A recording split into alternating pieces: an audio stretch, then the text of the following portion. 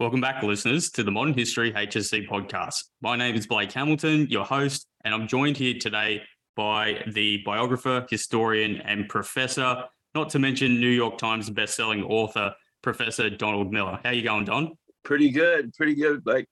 Thank you. It's great to be on. It's great to be on your show. Yeah, no, thank you for giving me the time. But I've checked out the website, and I'm going to be a regular user. Well, that sounds excellent. I looked at the Russian site, and the Russian podcast. I thought it was excellent. Oh, fantastic. That's excellent. Well, I'm hoping that this one can be a fresh new addition to our roster. Well, we'll give it a shot.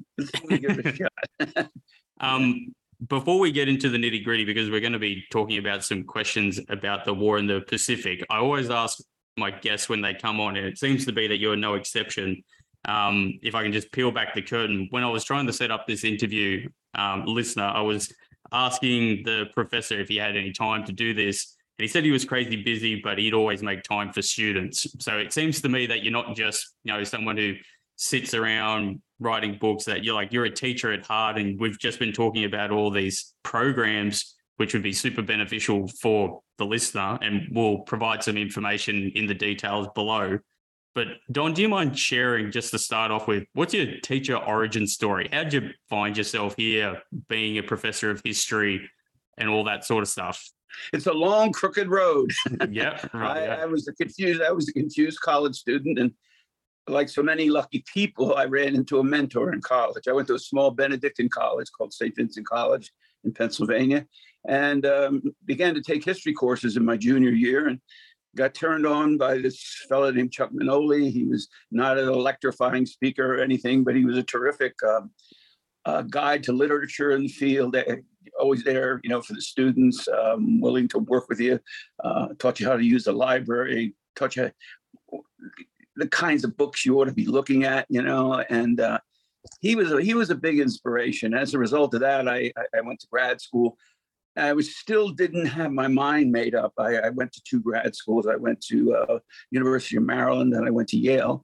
My advisor at Maryland passed away, and I finished up at Yale. But anyway, I got my PhD, and I was still unsure. I thought I was going to take a job with the Washington Post.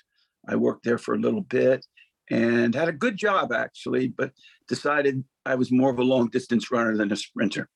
I liked writing short articles for a section of the Post called the Outlook section, and you had a couple of weeks to do them, and you got some nice feedback. So it was a nice posting for a young guy. I was there during the Watergate years, which were very exciting. Yeah, and I started there with Bernstein, actually, of the Woodward and Bernstein connection. Of course, Bob was there also. And finally gave up on law. I went to law school for one day. I went to the library, and after we got the syllabi, and I looked at the books, and they looked pretty dreary. Yeah. And everybody in my family was going to kill me. I had a scholarship. I had the law boards and all that. Sorry about that. That's and decided that wasn't for me. Started a reading program, got into it, and off we go. And started teaching, and I enjoyed teaching. And I thought it was, I really wanted to be first and foremost a writer. And I developed a love for writing when I was working on my dissertation, which was on American radicalism in the 1930s during the Great Depression. And I enjoyed the process, and I wasn't a big writer as an undergraduate, but I liked it a lot, and teaching afforded me the opportunity. I did my first book, and I think I sold about 38 copies. It wasn't a bestseller. It did okay. But, it sounds like my first book that I've well, anyway, I knew I wasn't going to support myself. I can support myself now with my writing, but I couldn't then. Yeah. And I was lucky to have the energy at the time. I'd been an athlete, had a lot of energy, and I worked out all the time. And you needed that kind of physical energy to get through grad school, I think, and to teach as well. Because, as you know, it's intellectually challenging, but it is physically exhausting. It really is. Yeah. And burnout is very high. I mean, we're suffering major burnout in the United States with our teachers. Yeah. My granddaughter just dropped out of teaching. Our teachers aren't paid enough. I'm sorry to hear that, mate. Yeah, I mean, it's calamitous. It's getting calamitous in the United States. There's intrusions in the classroom about what you can teach and what books are being used and things like that. It's not a good time for teaching, but it was great when I first started teaching. In the 80s, and there was intellectual freedom. There was interest in history was pretty high, and I had good students, and that's what keeps you going. Yeah, good students. And so what I've been doing ever since is balancing the two. I'm doing a lot more. I retired, if you want to call it that. I backed away from active teaching because I have so many projects going right now, because I'm doing a lot of film work. Yeah, I've always been interested in film, and I've been doing films since the 90s, documentaries. And I'm involved in some major film projects right now. I've done over 20 of them lifelong. But I really enjoy working for PBS. I really enjoy working for HBO, and now I'm working for Apple and Tom Hanks and Steven Spielberg, and they're great people to work for. So I find that I use a lot of films in class, and it's fun working on a film because there's a compression to the writing that is terrific. A script is a very thin skeletal thing. You look at it and there's not a lot of substance to it. The director has to add something if it's a drama. Documentary is a lot fuller, but it's still it fills in so much you fill in so much with pictures. So I became, as a result, much more visually oriented than I had been before. Like when I do my World War II course now, and I've also been teaching grad students now at the University of Pennsylvania. I use the same process there. If I do my World War II course, I tell the kids, and we always have a full class, and so it's a great group of people. And I tell them, you have to commit to 2 nights a week. Usually a course of this nature meets for 3 or 4 hours, 1 night a week. But the first night we do all films. Yeah. If we're doing the Battle of the Bulge, we'll do a motion picture and a documentary on the Bulge. And they take extensive notes on that. They have a day to think about it. And then the next day, on Tuesday, it's all classroom experience. And that's based on not the film so much, but they buttress it. They're supposed to get you excited about the subject. Yeah, bring the narrative to life. Yeah, and I teach history as a narrative, and my books are character driven, and my teaching is character driven. I think the way to get people interested in history is not so much to introduce a lot of presentitis into it to show how everything relates to the present, because it really doesn't.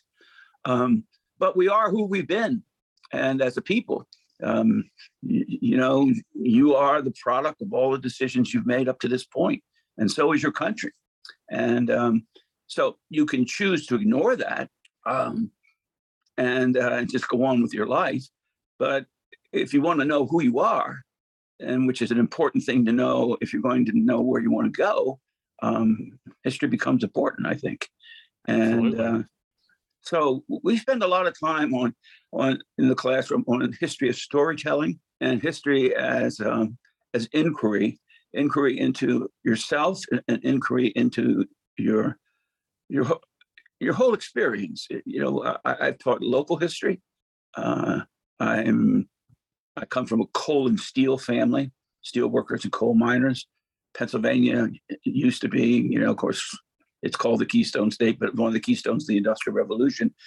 And the artifacts of the Industrial Revolution are all around us. And one of my first books was called The Kingdom of Coal. And it was really a search for my own origins, And that area of the so-called anthracite or hard coal country is only 50 miles above where I live right now. So we do field trips up there, and I set up a regional history program. Yeah. I got anthropologists, biologists, historians involved. I got 9 faculty involved. We got a nice grant from National Endowment. I got my people at the University of Pennsylvania to help out. And it was a roaring success. And we do field trips to all kinds of places in the region that you wouldn't think students would be interested. How much are they interested in going into an inactive coal mine and steel mill and things like that? But it works. Like you said, it's their roots. Yeah, it's their roots. And I was doing my own roots in a way too. And just like my dissertation, I was floundering and trying to discover who I was politically. Neither party, although I'm a registered Democrat. I'm sometimes my views aren't congruent with the party stance on a lot of issues.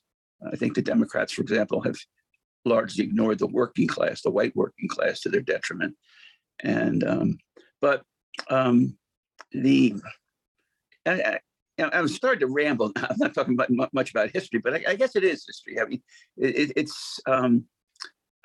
I wanted to find who I was, and by exploring the non-Marxian radicals of the 1930s, those who were to the left of the New Deal but weren't communist or Marxian socialist, and there were groups like that. And reading about that, I was able to develop a sense of where I wanted to go politically. But on the other hand, I assiduously avoid getting into politics in the classroom. I don't even do a lot of current events. I mean, I think the kids can see the relevance of what we're talking about, and the importance to their own lives of what we're talking about. And the key, as I found, going back to my mentor, Charlie Manoli again, is there are two things that make a course: the students and the books. So picking good books is a big part of what I do. I really work hard to stay up on things and to use readable material. I use a lot of fiction. In my course in the 1920s and 30s, my goodness, I use 9 novels, and so we read Dos Passos and Hemingway and Richard Wright and you name it. And that ignites interest. And in addition to other kinds of textual material and things like that. The kids see the syllabus and they immediately want to drop when they see the size of the reading list, but we get through it. We get through it. Yeah. And might I just say that when you've been talking about the selection of the books that you've been choosing and the types and like the real focus on the narrative, if we were going to pivot into the Pacific, and this book in particular here, the story of World War II, one of the examples that I might bring up to the listener where I think that shines out really clearly, where it could have just been, facts, dates, and statistics, which is not going to get every single student, is the chapter on the rising sun. And they're talking about the bombing of Pearl Harbor. And you've got all these different perspectives coming into it in the chapter. And it's all these little stories that you've got the story of the Japanese pilot, and then you've got the story of the Japanese-American teenager who's living on the island in Hawaii, and he knows exactly what it means once the bombing begins. And then you've got the sailors on the ships, and oh my God, that story where the sailors are trapped in when the ship turns over in the harbor. Yeah, the Oklahoma, it capsized, and they were caught, at the bottom of Pearl Harbor, upside down. And I tried to, through a long series of interviews, I interviewed that guy, almost 30 hours. That was just such a story, such a story. Yeah, but I read it all. Yeah, that's what I tried. That's kind of what I try to do. Bring it home through characters. I'm always excited when I find a new character. I find I've written about the Civil War. I've written about cities, Chicago, New York, all kinds of stuff. But it's always the personalities that bring it alive for me. Yeah, absolutely. Yeah. And I always keep a little, I can see it right now, a little index card over my desk. Will the reader turn the next page? You got to keep the story moving. And people see themselves through these people, I think. Yeah. Interesting characters. Well, you've got that same theme going through, I think a lot of your history books, and I think it really does keep the reader going, because rather than just going, okay, we're going through a timeline here, it's like I'm invested in what's going to happen to person A, or what's going to happen next. That you've made, it is non-fiction, but it feels like you're in someone's created story, almost like it's stranger than fiction. That's what I try very hard to do, And I learned a lesson a long time ago from a minor playwright who made an observation to me one time that it's about the relevance of the past. And he kept pointing out to me how sometimes history doesn't give you so much perspective. If you look at history in the way it's sometimes ordinarily taught, there's a certain kind of inevitability to it, especially if they know the outcome. Yeah. Okay. And then if you got the outcome firmly in mind, then all the decisions that you're going to make about what material to use will lead you to that outcome. And sometimes it's good to not yourself know that much about the story. I move around a lot. Like I'm starting a book about the Civil War, and I did one on the Battle of Vicksburg, key battle. Surrender occurred the same day as Gettysburg, turning point in the war and everything like that. And now I'm taking, and I focus on Ulysses Grant, the Union general. And I'm taking the story of Grant and Lincoln, who he kind of partners with after this, when he gets elevated to command of all U.S. armies down to the end of the war. And I was going to start the story when Lincoln's in Washington, and Lincoln, he calls in Grant and swears him in as commander-in-chief of all U.S. armies. And then he goes after Robert E. Lee. And for the next year, in a couple of months. But I stumbled upon a battle called Chattanooga. Now, I had never taught Chattanooga before. And it's a hugely interesting and hugely important thing. And Grant basically saved a Union army that was besieged there and starving. And if they had lost, they'd have lost the army. And all the benefits that accrued to the Union cause from winning at Gettysburg and Vicksburg would have been for naught. And it was a great story of the relationship between Grant and Lincoln. So I called my publisher when I was a couple weeks ago, and I said, I've been working on this for 7 months, and I haven't gotten to the swearing in of Grant. Was supposed to be the first sentence of the book, and I have 4 chapters on Chattanooga. And but I think it's a story that really reveals the two characters tremendously, because there was a lot of conflict between Grant and Lincoln. And I try to tell the story as if I don't know who's going to win and what's going to happen. Yeah. And the secret there is you try to get behind the eyes, if you can, of the participants and get them at the point where they have to make a decision, not knowing what the outcome is going to be of that decision, where everything is contingent. We don't know. You and I don't know what's going to happen in the next 5 minutes, and neither did they. So I try to implant myself in the story like that these people really don't know what's coming. Yeah. And so there's no determinism or inevitability built into the story. The South, I think, could have won the Civil War. And I don't know if Japan and Germany could have won World War II, but if the Germans had developed the atomic bomb, it certainly would have been a different story. Yeah. They weren't as close as we thought they were or feared they were. But it certainly would have prolonged the war immensely if they'd won, if they hadn't gotten beaten so badly in Russia early in the war, or we hadn't gotten involved. So that's what you try to do. So sometimes, in other words, perspective, which is what history is supposed to give you, Yeah. sometimes that distorts, because it can lead to the sense of everything you're dealing with had to have happened that way. Well, it was inevitable. Like, we got the hindsight glasses on. And then, it's like one of my students said, how do we challenge you? You know all the answers. You've read more than we have. And that's the only advantage I have. It's not that I'm smarter than they are, but and sometimes when I teach this way, it opens things up a lot more for the students, because we do deal with the idea. We stop and say, okay, we're at just before D-Day in World War II, and we're getting hammered in the air war, and we don't have boots on the ground, and in Germany, anywhere close to Germany, we haven't invaded yet. We're on Italy, but we're not making much progress there.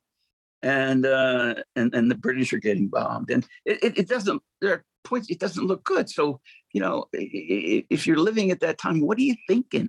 Let's take a look at some newspapers and things. Let's take a look at some accounts and letters and diaries and things like that.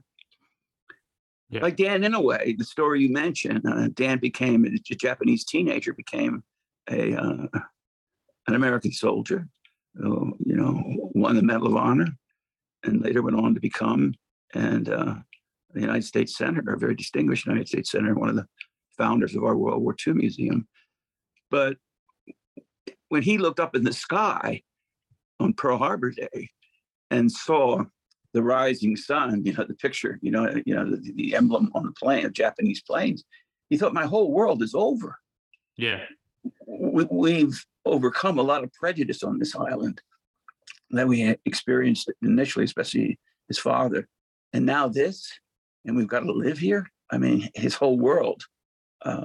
It's not just he's being attacked by a foreign party. It's his own people. It's at war with the United States. So Pearl, is immensely significant to him, just as it is that guy in the Oklahoma, because he doesn't know if he's going to live or die. Yeah, from minute to minute. Yeah. So that's the fun of history, I think. If it keeps you engaged as a writer and you excited about your material, it'll make your writing better. And maybe people read some books and buy another, and I can go to the beach in the summer. Fantastic. I would like to ask about a particular, like when we were talking about like these turning points and you're not knowing what's going to happen. I'd like to ask you about a particular question that the students get in our exams over here for this particular topic, which is evaluating the importance of the turning point for the United States in the Allies in the Pacific. So you've had the Japanese first 6 months of glory, their blitz, and then all the reasons behind why the Americans and the Allies aren't ready. They're underestimating the Japanese and they're not very well coordinated. And we get to these three events, the Coral Sea, the Battle of Midway, and Guadalcanal. And the kids get given an option to write these different essays and asking which one is the most important. And I wanted to put the question to you, as gone in and looked at all the accounts and probably thought about it a bit. Could you rank them? Do you think that the best way that a student should write about it is saying that actually there isn't one that's more important than the other? Like, what's your insight into a question like that? So, yeah, I ask that question occasionally, and I certainly ask it all the time in class. So you're talking about Coral Sea, Guadalcanal, and Midway. Yes. I would say I'd rank of equal value Midway, and was first the idea of Japanese naval superiority and prevents the Japanese from taking. There was a plan to not only bomb Pearl Harbor, but to take Pearl Harbor, not in an initial invasion, but in a follow-up invasion. Well, that's off the boards now. And we really crack into the Japanese carrier force tremendously. And we kind of lured them into this battle. And from this point on, we are able to build larger and larger carriers, super carriers. And the Pacific is really a carrier war. It's Chester Nimitz is running it largely in the Central Pacific, and Eisenhower's coming up the other way. And he's working with the Marines and the Army. Now, Guadalcanal is really important because Guadalcanal stops Japanese expansion. So the way to see the Pacific, I think, is as a war of reconquest. In a very short period of time, from Pearl Harbor into the summer, up till the Japanese, until we land on Guadalcanal, they're winning everywhere. I mean, there's symbolic victories, and there's a major victory that has long-term ripples like Midway and Coral Sea, another one. But really, the Pacific War starts to turn when we start to engage the Japanese army and lose a lot. And then through resupplying Guadalcanal, by gaining the superiority of the straits that the Japanese use in the Pacific to run in supplies. That's the first and only time the Japanese evacuated an island, that they took their troops off it. Every other campaign is a fight to the death, and there are no surrenders. It's kill every Japanese on the island from the Allied perspective and the Australian perspective. And so Guadalcanal is really important in that respect. It's an important moral victory. The fact that we're making films on Guadalcanal right at the time, and it's a very good one, starring William Bendix, called Guadalcanal Diary, which is written by a reporter named Richard Tregaskis, who came back after 6 weeks on the island and wrote a story in Life magazine to the point that we're losing on Guadalcanal, and we could lose this whole thing.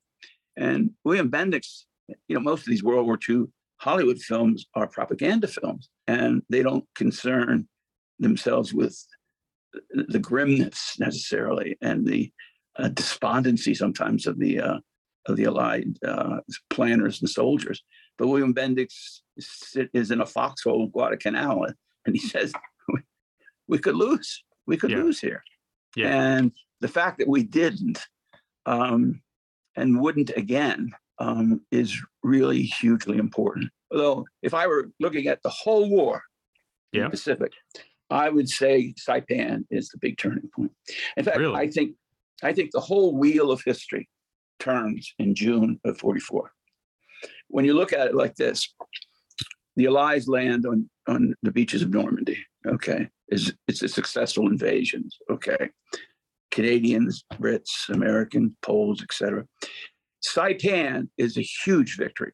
Okay, because it puts us within bomber range of Imperial Japan, and we have the bomber, the B-29, that can reach Japan.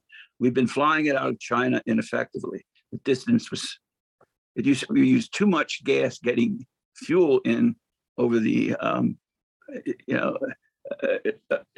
we're running in fuel from India, over the Himalayas. And that's right, because they couldn't go through Burma. Yeah, they couldn't go through Burma, and they're digging airfields without mechanicalized equipment, with Chinese hand labor. And so it's not working out. And Curtis LeMay, who's running the operation, said it's not doing it. And we start to put the Japanese on notice that they're within striking range of these gigantic bombers, which are going to cause immense devastation. Is that when the firebombing begins? Yes, like only because LeMay was unsuccessful at conventional bombing. Yeah, and because of the air currents, and he's running daylight strategic bombing a lot like they ran it in Europe. Fly in about 25,000 feet and try to hit some industries using the Norden bomb site. Yeah, which et cetera. It's kind of an oxymoron. A strategic bombing. We never really had pinpoint bombing in World War II. I mean, that's a fallacy. But we got close a lot of the times. But in Japan, LeMay said, forget all of this. Strip the planes down, take the gunners off the plane, fly in at 5,000 feet. The crews went crazy. Wow. No protection, no gunners, no fighter escorts. And we're going to drop napalm. And we're going to burn the Japanese cities of paper, as LeMay called them. Yeah. And as horrific as that bombing is, it works. And because the saturation aspect of it does knock out a lot of Japanese industries, which are small industries scattered over Tokyo and Nagasaki and places like that. But the real effect is on the high command. They can't stop it. And LeMay would drop these leaflets and say, "You're next, the next city," and he'd ask for an evacuation. And then he'd say, "In 3 days, we're going to hit it. And guess what? Your leaders can't stop it." Yeah. And we kind of did the same thing, the Allies in Europe. Now, bombing is a very blunt instrument. And while it's going on, of course, we're gaining and holding territory. The Australians and the Americans in New Guinea, for example, moving slowly up in Bougainville and on the islands and things like that. So we're making progress there while concomitantly this is going on. So it's not that air power wins World War II. World War II, it's like Neptune's fork. It's three-pronged: air, ground, and naval. And the combination thereof was devastating. Yeah, Absolutely devastating. Even the Russians didn't have that. They had the overwhelmingly powerful land army and a damn good air force, but not much of a navy. no, But the Allies had all three, and were good at it. And even though we're running two separate campaigns in the Pacific, that really threw the Japanese off balance, because it was hard for them to defend north of Darwin and protect Australia from saturation bombing from Japanese bases close by. yeah, And which was a great fear at the beginning of the war, because that's really where, the war starts in the Pacific with Australia. Australia is the England of the Pacific. That's where we're going to land the invasion troops, land the Air Force, et cetera, et cetera. And it's where the supplies are going to go into, et cetera, et cetera. Yeah. So the merchant marine becomes very important. And when there's strikes in Australia, that creates some real problems. And those longshoremen and things like that, but that's another story. But yeah, to go one step further on the Saipan thing, we also were able to get closer to the Philippine Sea and put a submarine blockade into effect. So the Japanese originally, World War II in the Pacific is all about a resource grab.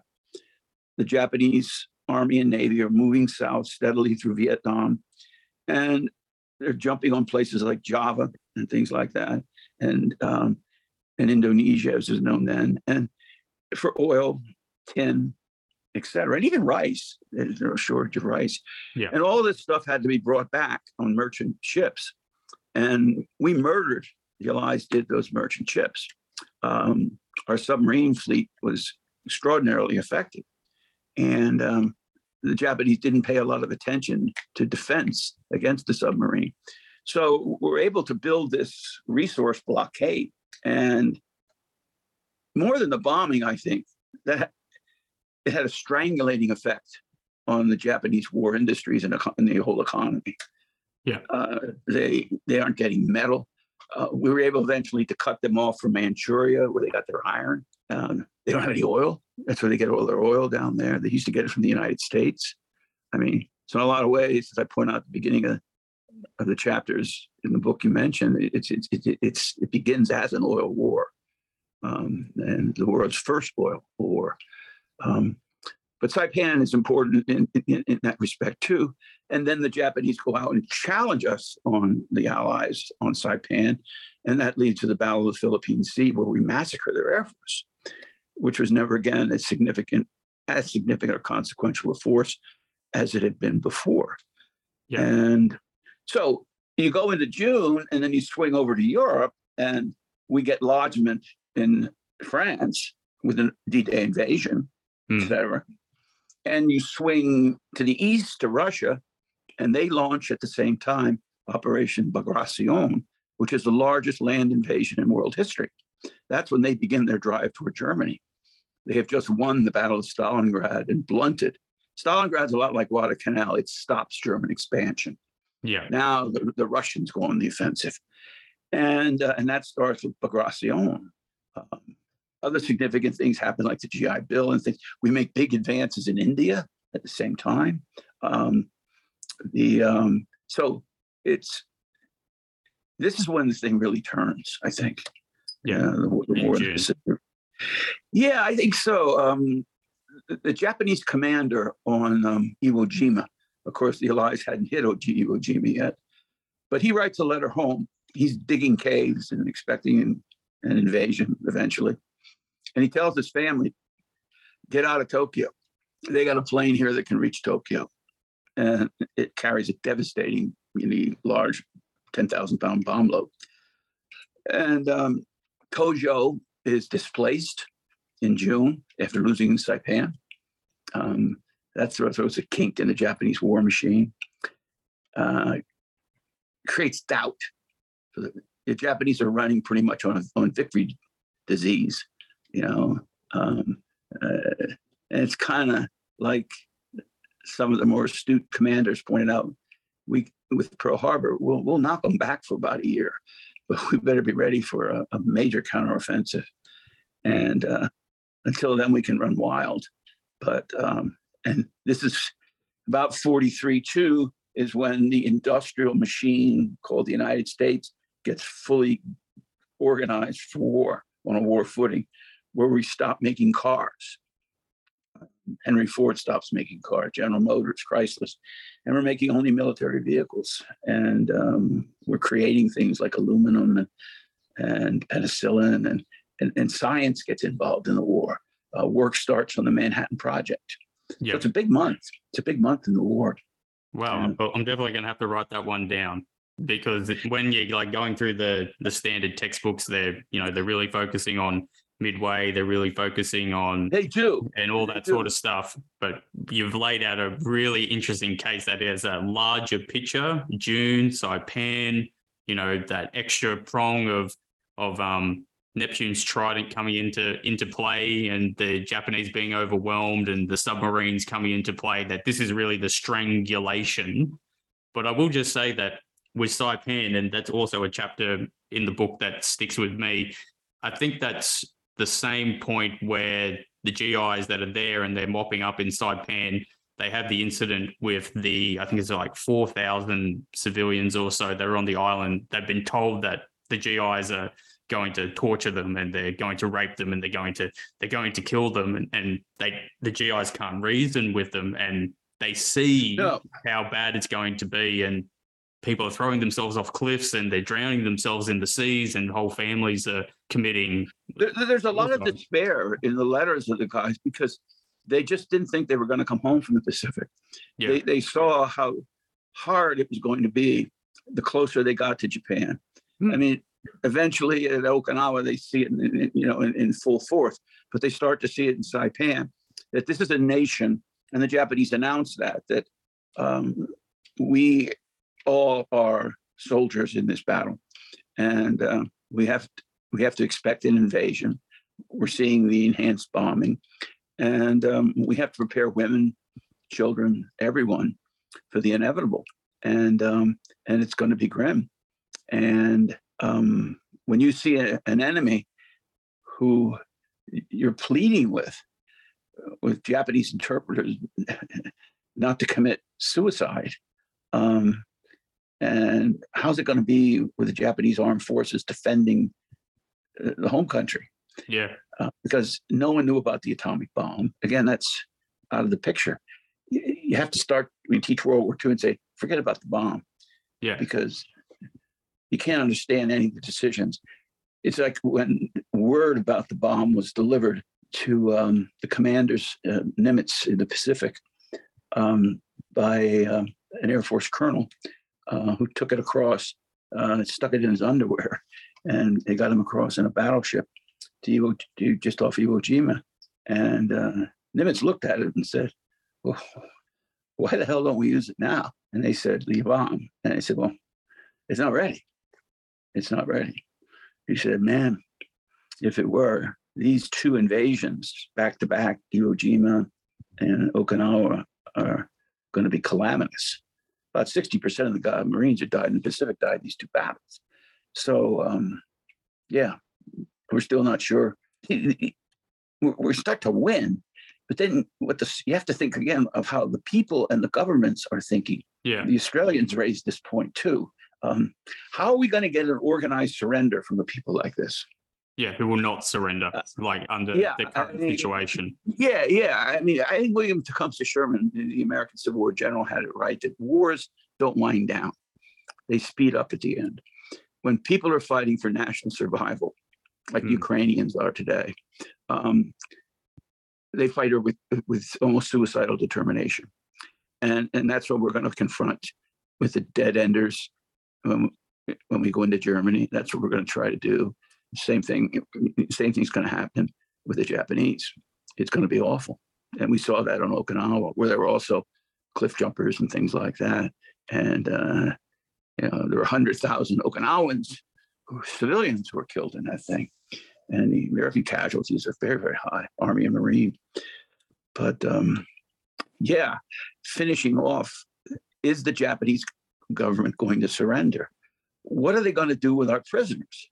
Most of the prisoners are British and Australian. So that's why it pops up there. And they're meeting with our allied commanders and they're saying, what about our guys? If Saipan is a prelude, they're going to start killing them.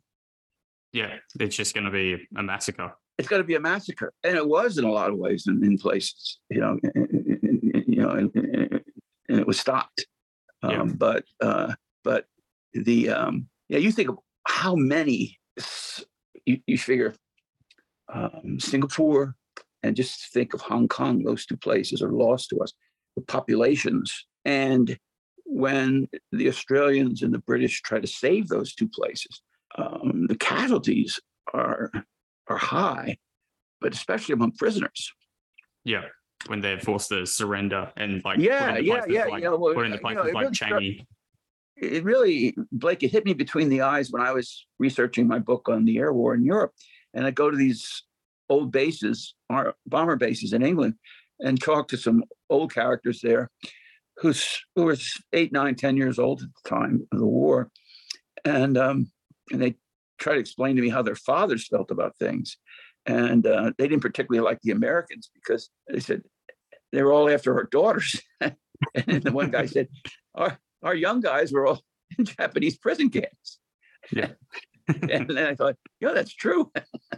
That's true. Yeah. Yeah. So that's one of the reasons, and then people start to debate what we should do with Hirohito and surrender. It's not just the atomic bomb. It's, do we hang Hirohito? Yeah. What happens if you kill, and that also comes up in the book a little bit more as well, when and we're skipping a little bit ahead, but when Hirohito makes that declaration about the surrender of Japan, it's like the first time that many people have even heard his voice. He's a god to them. He's a god. It's what do you do with a god? What do you do with a god? People who are sworn to die for that god. Yeah. If you remember, and there was a coup. They tried to, the military junta tried to intercept the transcript, the recording of the emperor's speech. There was a shootout. There were suicides.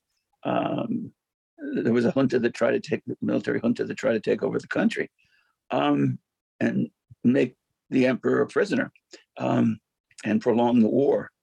So we don't know what's going on. Yeah. I remember I was talking to Paul Tibbets, who flew. I knew Paul pretty well. He flew the Enola Gay, dropped the first atomic bomb on Hiroshima. And when they were going up to the Empire from Tinian to drop that bomb, he said, we spotted B-29s and some B-17s coming back from Japan. And the crew said to me, what the hell are they doing? We're going to finish this off. He said, I don't know. Yeah. I don't know. Is it just the impression, and this is going to get into another important question, and maybe, again, just forgetting about the fact, like you've said, tell the story, not knowing what the effect that the atomic bombs are going to have. Do you think that the Allies know at the time that the dropping of 2 atomic bombs are going to have that wild card, almost crushing effect? And that's probably why they're still bombing. You're right, Blake. What you're saying is absolutely right in one respect. We only had 2. There was one just about ready to be developed, but we wanted to drop them close to one another because we wanted to convince the Japanese that we had a lot more. Yes, and it was this 1-2 punch, kind of Ali against Liston, boom, boom, and that's it, and that'll drive them to their senses. But when that doesn't occur right away, there's a bit of time between the dropping of the first bomb and the actual surrender. It's a good part of August. And so we're not quite sure what's going on. And the second bomb did make an impact. The fear of the Russian invasion made an impact. But the decision was already made. I mean, Truman, all he had to do was say no.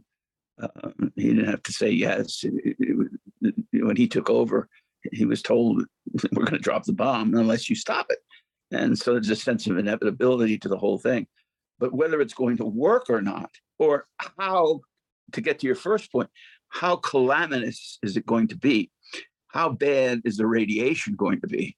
That's something even the scientists, they knew it was bad juju, but they had no idea of how bad this was going to be. I'll give you an example. Yep. A guy named Sweeney, who a captain at the time, flew the second raid, the Nagasaki raid. And I interviewed Sweeney and the whole crew of that plane. And after the second bombing, they got an inkling that they got in their craw. They wanted to go up and see what the effect was. They flew.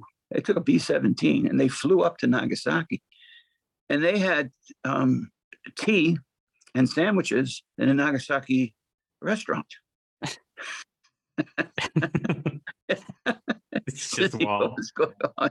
Yeah, I just want to check it out, I had no idea what's going to happen. Yeah. And I interviewed a guy from Chicago, and Studs Terkel told me about this story. And I interviewed this guy. I think I might have it in the book. And he says, he said to me, I'll tell you a funny story. He said, my buddy and I were Marines. They're both from Chicago. They were both living at, before I wrote the book. So I was able to have extensive talks with him.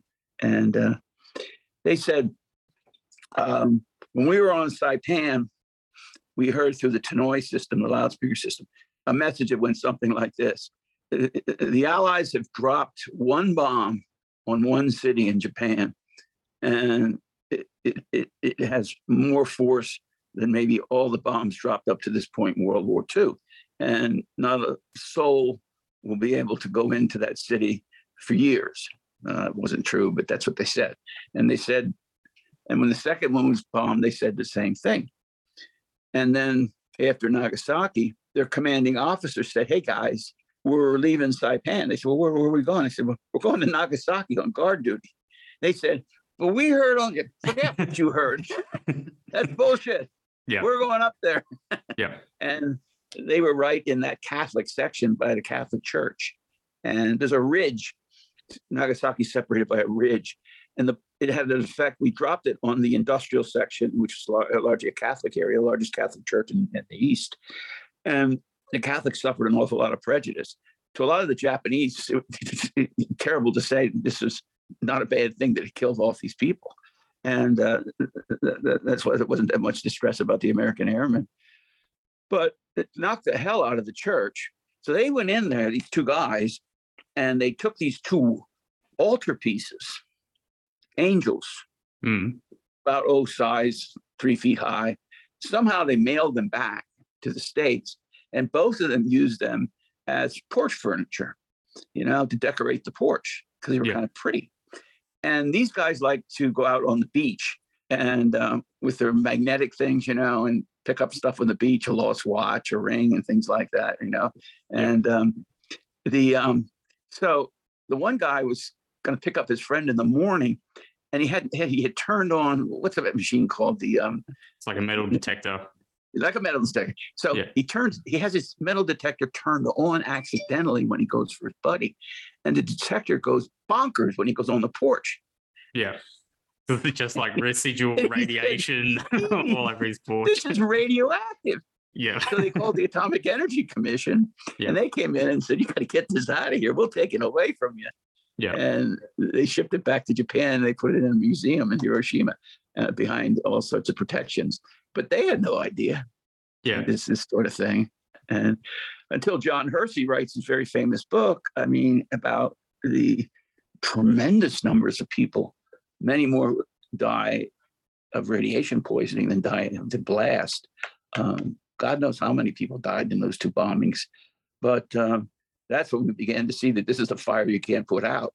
And you think, we knew radiation was dangerous, but not quite that dangerous. Yeah. That it was going to last through like the generations. Yes. And yeah, you couldn't, even if you had to bury it, just how do you dispose of this sort of thing? And when people start to get word of that, there is a reaction in the States.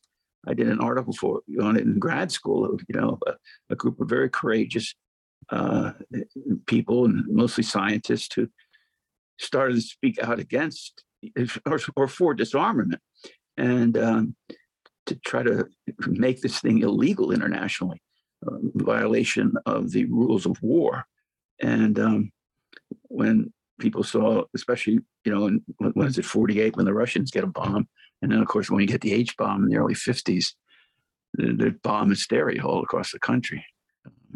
There's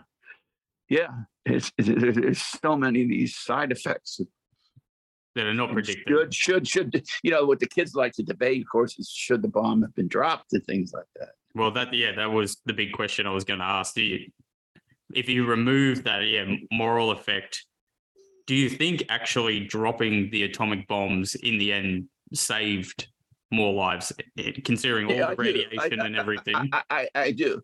And I think one of the ways I've had a lot of conversations with Richard Frank about this, and he's the best historian, I think, on the bombing, and with his book Inferno, and he gets the numbers right. He's into the records, and what I saw too in my own research is, let's take the atomic bomb off the table for a second. Let's say we don't have it. Yeah. The problem with the debate on the bomb is that nobody does that.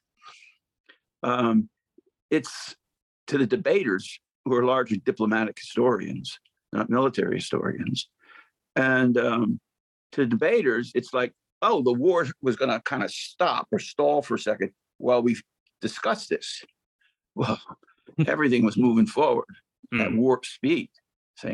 And so what is happening if we take the bomb off? What would have happened to Japan had the bombs not been dropped? Well, the Japanese have looked into this. Their historians, Hezekiah and people like they're on this. And what they're saying is it probably saved a lot of lives, because what would have happened without the bomb? Well, we were moving across to the Pacific, the Bomber Command, the British Bomb Force. Okay. Now, they didn't have a B-29, but they had a big, powerful plane called the Lancaster, which had tremendous range and a lot of striking power, to carry a 9,000-pound blockbuster bomb. So we got the American 8th Air Force has done its work in England, and they're coming over under Jimmy Doolittle, and they're already arriving in Okinawa. We're running, and our fighter force, which is doing tremendous damage through strafing of Japanese cities, just hitting everything, is working in conjunction with the Navy on that Operation Strangulation I mentioned. Yes, so we're mining the Japanese harbors, so they can't bring anything in. Okay, food, iron ore, all the essentials, even water. And along with that, we have established an aircraft carrier cordon around all of the main islands. So fighter planes are launched every day against Japanese cities. Yeah. And fighter planes are launched every day from Okinawa and Iwo Jima and places like that. And they're hitting smaller targets every day. Okay.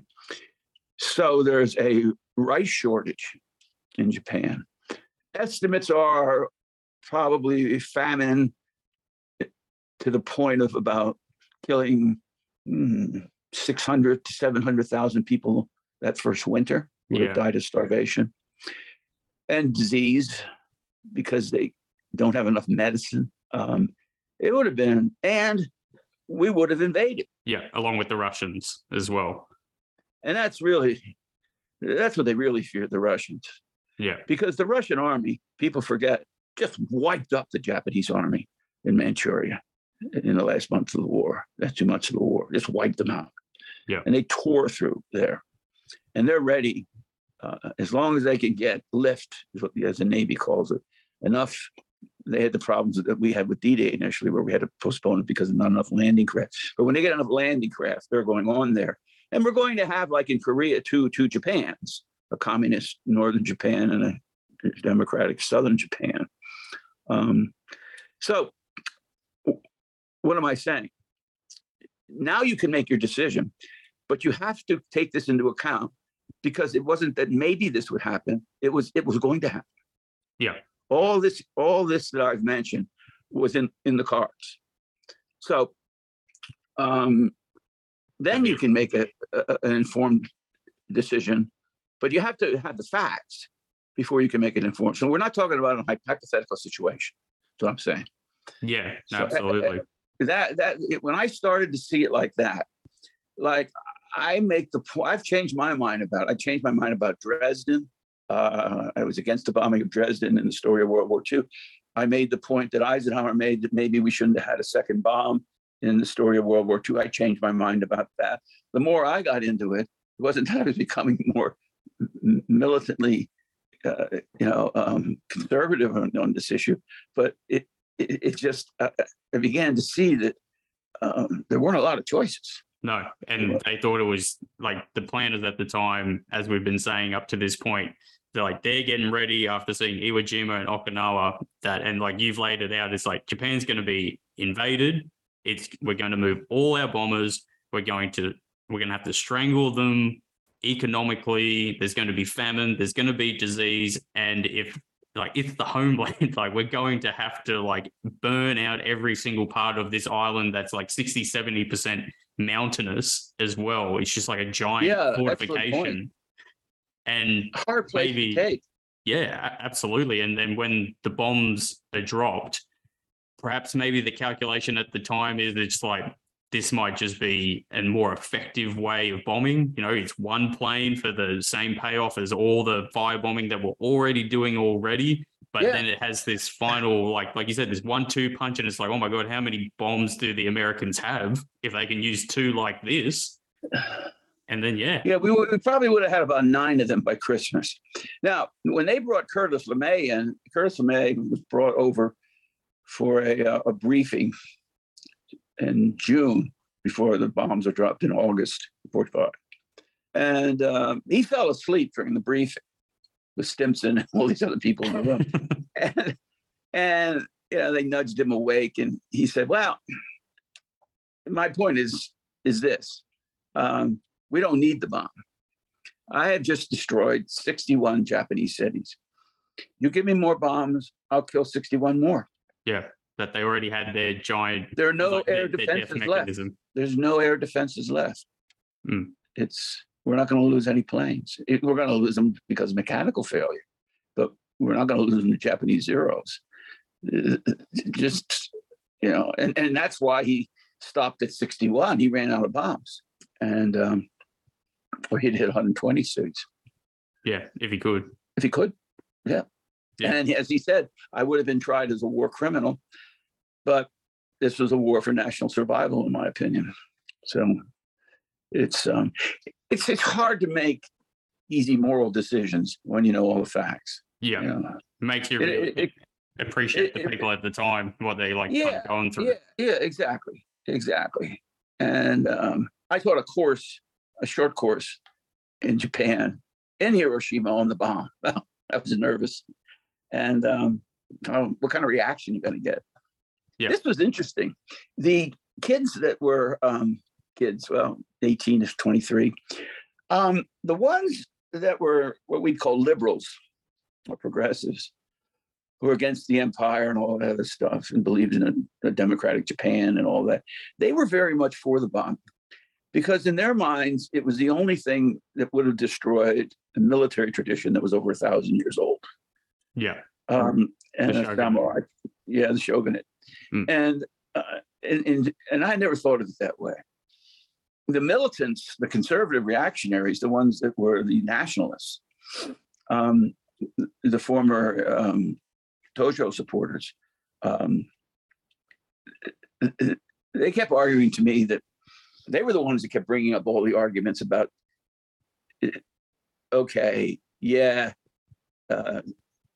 you guys were just paying us back for Pearl Harbor. This was unnecessary to win the war. That was their argument. And it was overbombing and immoral.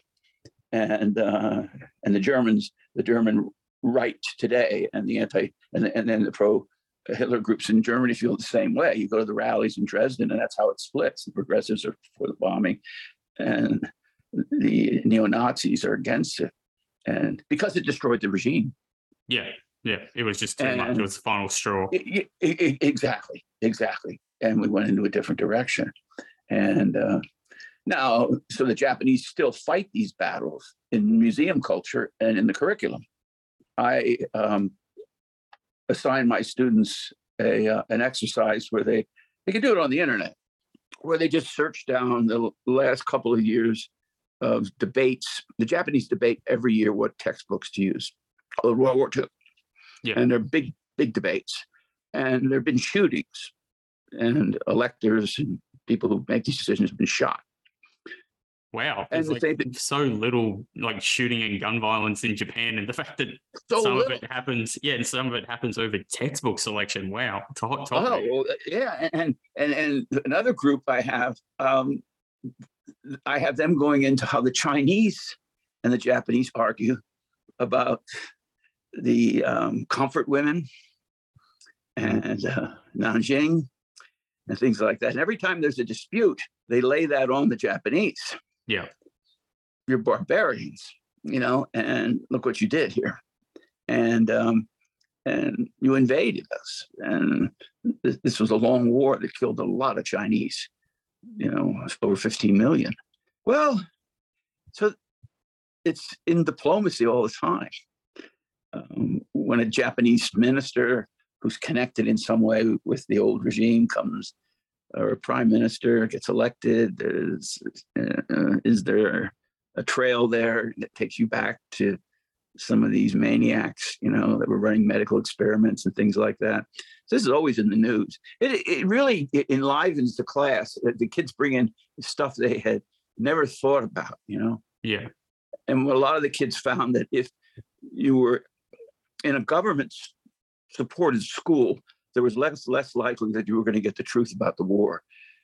If you went to a Catholic or a private school where there was no government or little government support, you pretty much got the story the way it was. And nobody messes with the universities basically now.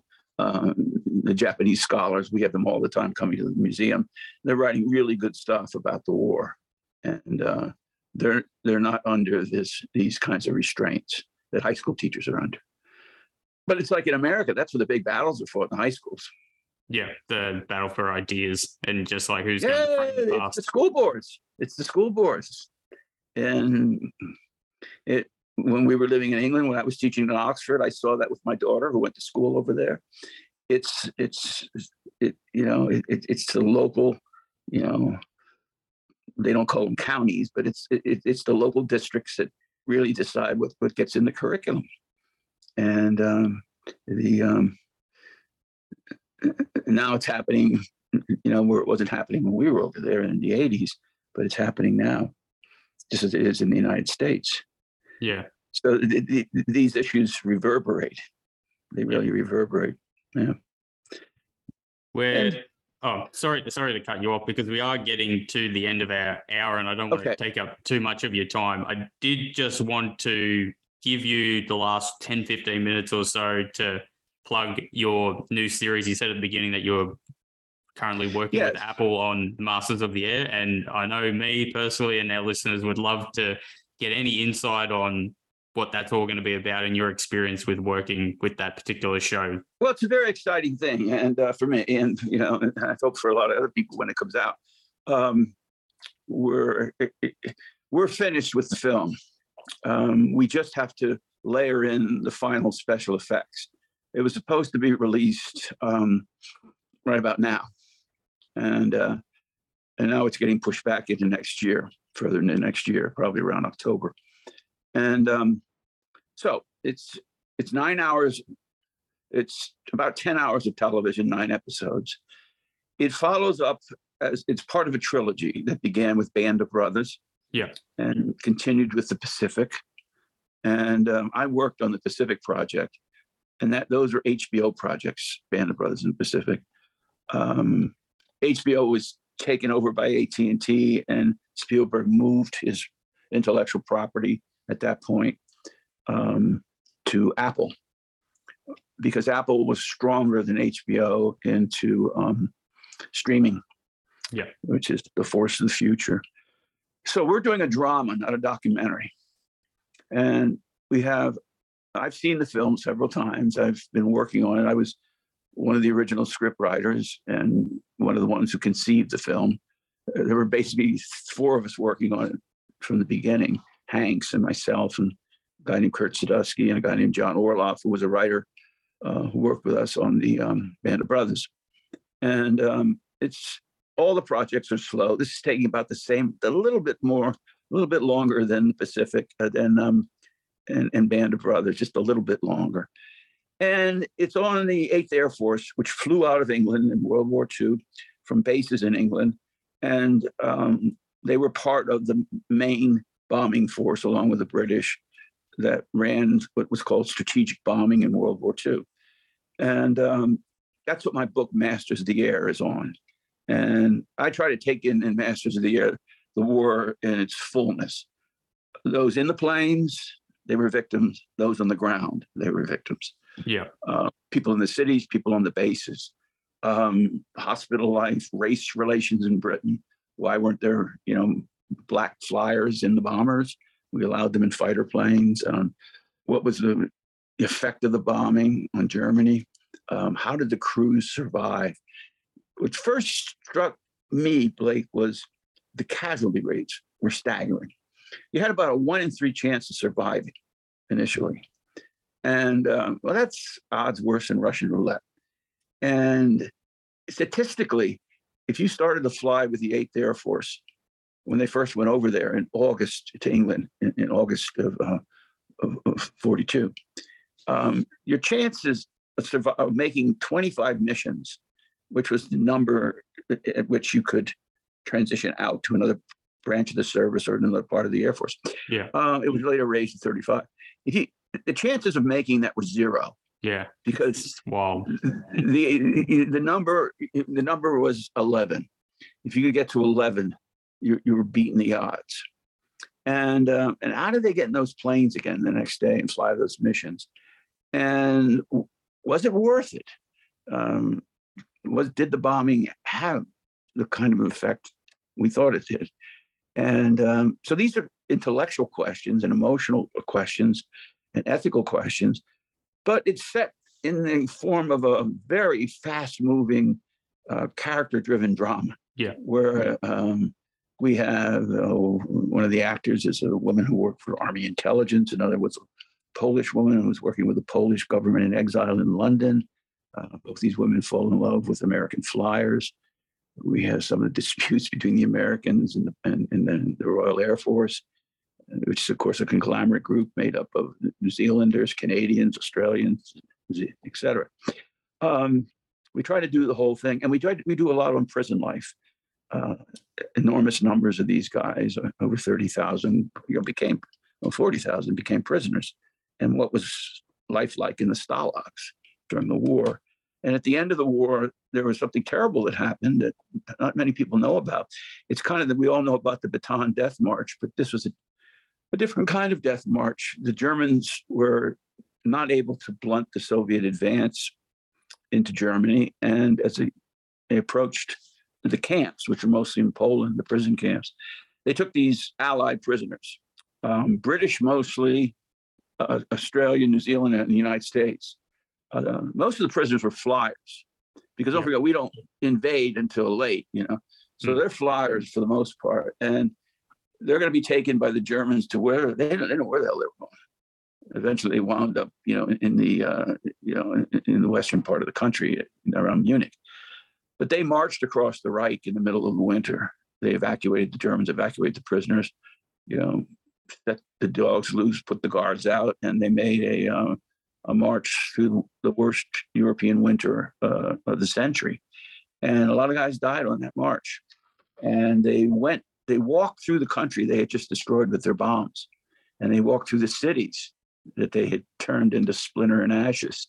Yeah. And the Germans were there, still fighting. This isn't a post-war march. Yeah. And it's electrifying. It's amazing, the kind of reactions they met. They were attacked, etc. So it's, I think it's a wonderful film. And I particularly liked working with guys like Hanks. Spielberg was the one who got me signed on. He had read Masters of the Air, the book, and decided to make a film on it. Yeah. And that was good news today. I got that news. And yeah. I had one of my little granddaughters with me, and I was just bringing her back from the library. And I said, "Can you hold on just a second?" When I pull the car over, I have an important phone call.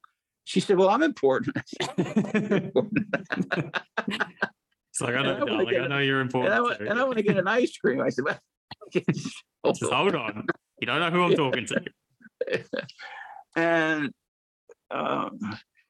Hanks made this observation to us that, if this is not going to be the best film about World War II that you've ever seen, then you shouldn't be working on this, because this is my goal. Yeah. And I want to try to make a cliche-free film where all the cliches in some of the worst movies about World War II are expunged. And to him, he liked particularly the German film Das Boot, about the submarine campaign. And that's a really powerful film. And basically, it's like Tom's newest movie, one of his newest movies about a guy who runs a ship on the convoy system in the Atlantic. Oh yeah, I've seen that movie. I was just about to say, him talking about the U-boats is like he's got his own film where he's showing that. The spirit is, you can see the kind of thing we're working at. War is about everybody doing their job, and nobody thinks they're a hero. And all the heroes are dead in their estimation. And if we're only going to win it if everybody, all 10 men in the plane, conduct their business and don't panic and try to just get to the target and get back and live. And it skips a lot of the hoopla and everything, but there's a deadly earnestness about that, and it's in a sense of drama and buildup that is terrific, because these guys could have stopped flying at any point in time, and they would have been reduced in rank, but they'd have lived. Yeah, they wouldn't have had to have gone through it again. They weren't going to be put in prisons or anything like that. Yeah, it's over. Yeah. And the Air Force psychologist told the military that basically we're doing a lot for these guys as much as we can if a guy's suffering a very severe neurosis bordering on psychosis, we can give them drugs like sodium pentothal and amythol, which are sleep serums that can calm them down for a while and give them a lot of rest. But there's no cure for this except to say to the guys, you don't have to fly again. And but we need them. Yeah. And like we have chaplains in the film and medical personnel and in the small base hospitals. And we try to describe the dilemmas that they're under. I mean, guys go to them for guidance, emotional guidance. And how do I get through this? And or is bombing immoral? Is it a sin? All this sort of stuff. And then the chaplains and stuff say to themselves in their diaries, well, if I cure this guy, I'm going to send him back into the same situation that got him here in the first place. Yeah. Send him back into hell. Back into hell. That's my cure. Some of these guys flew with the guys to try to understand what they were going through. We have things about escape and evasion. What happens when a Jewish kid drops out of a plane over Germany and tries to escape? What are the chances? When you were picked up, what happened to you? How did the interrogations go? What was life like inside the camps where all these guys were thrown together? And then they were thrown together with African-American guys too, because we start to have a group of American flyers called the Tuskegee Airmen.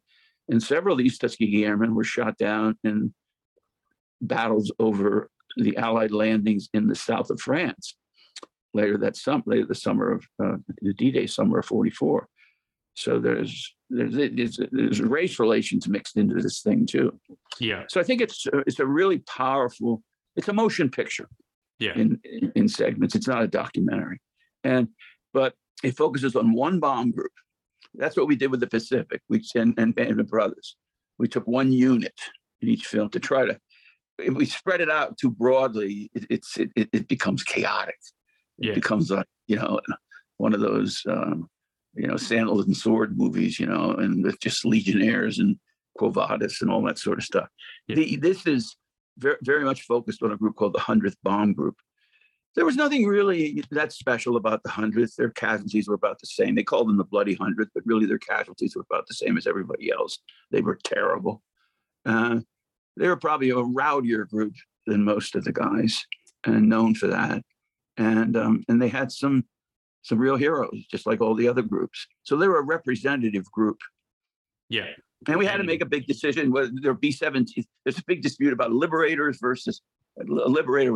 We had two big bombers, 4-engine bombers, Liberators and Lancaster. Liberators and B-17 Flying Fortresses. Why didn't we deal with the Liberators? Well, because we took an 8th Air Force outfit. And that was my doing. I focused a lot on the 100th in my book because I was drawn to some of the characters who are still living, one guy in particular named Robert Rosie Rosenthal, who was a Jewish guy. He had just been sworn in as a lawyer. He graduated from Brooklyn. He lived in a poor neighborhood around where the LA Dodgers, where the Brooklyn Dodgers used to play baseball, called Flatbush in Brooklyn. Went to law school, graduated with honors, got a big job on Wall Street, and then all of a sudden he's in the Army. He's in the Air Force. Volunteers a day after Pearl Harbor, and does 3 tours of duty. Gets shot down 3 times. On his way over, he met an Army nurse and fell in love with her, and they got married. And later on, he went over later on when the war was over. He went over for the Nuremberg trials because he's a trial lawyer. And when he heard about Nuremberg, he was training to go in the Pacific. This is August of 45, and decides to go as a investigator. And he and his wife investigated crimes committed against airmen on the ground. And they interviewed all the German kingpins that were at Nuremberg and things like that. So watched them go to their doom and felt the sense of closure they both did, and then came back. And he was an amazing guy because he was very quiet, soft-spoken, but extremely bright. And as a pilot, he has a lot more responsibility than a fighter pilot or an average infantryman, because he's got to take care of 9 other guys. Yeah, and he's got to get them there. Yeah, guys like Chuck Yeager were just nuts, those fighter pilots. And, I interviewed Yeager for my book, and God admired those guys, but they were different. What a bomber pilot, what they called for in a bomber pilot, steadiness, ability to hold yourself together in a crisis and hold a bunch of guys together emotionally, And that's kind of what a lot of the film is about, that holding yourself together. Yeah, when the pressure's like really on. And and getting away from the myth that air war is push button war. You just press buttons. There's guys down in the trenches really fighting the real war.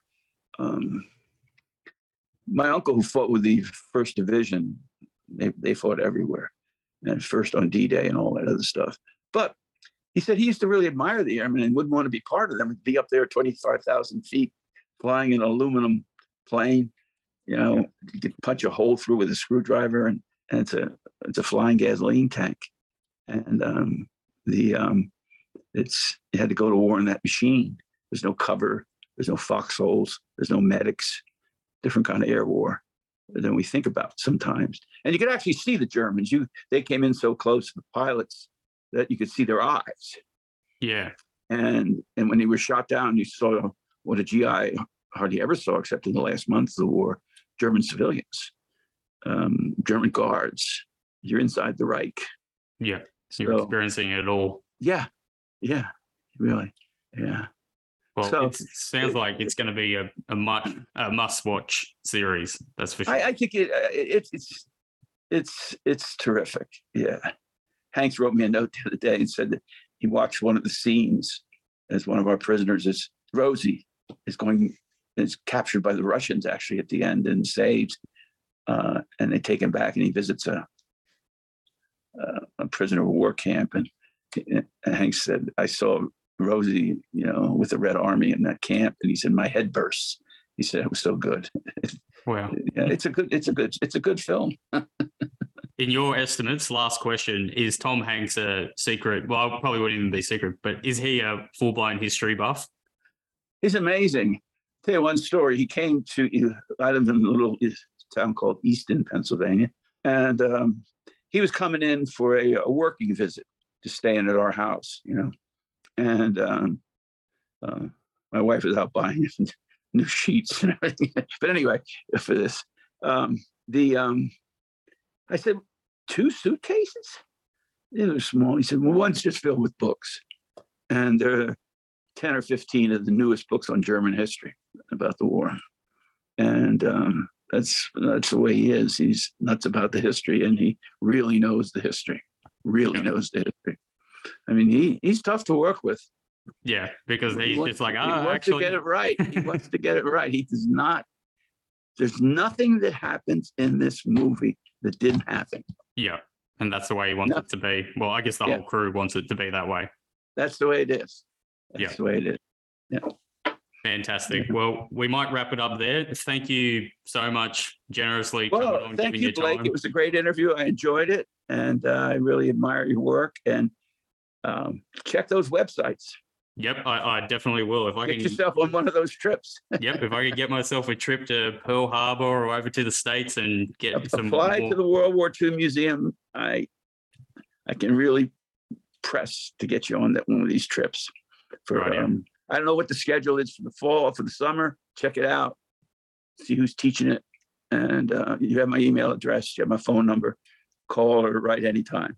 Rightio. Thank you so much, Don. Check it out. I will talk to you later. Yeah. See you later.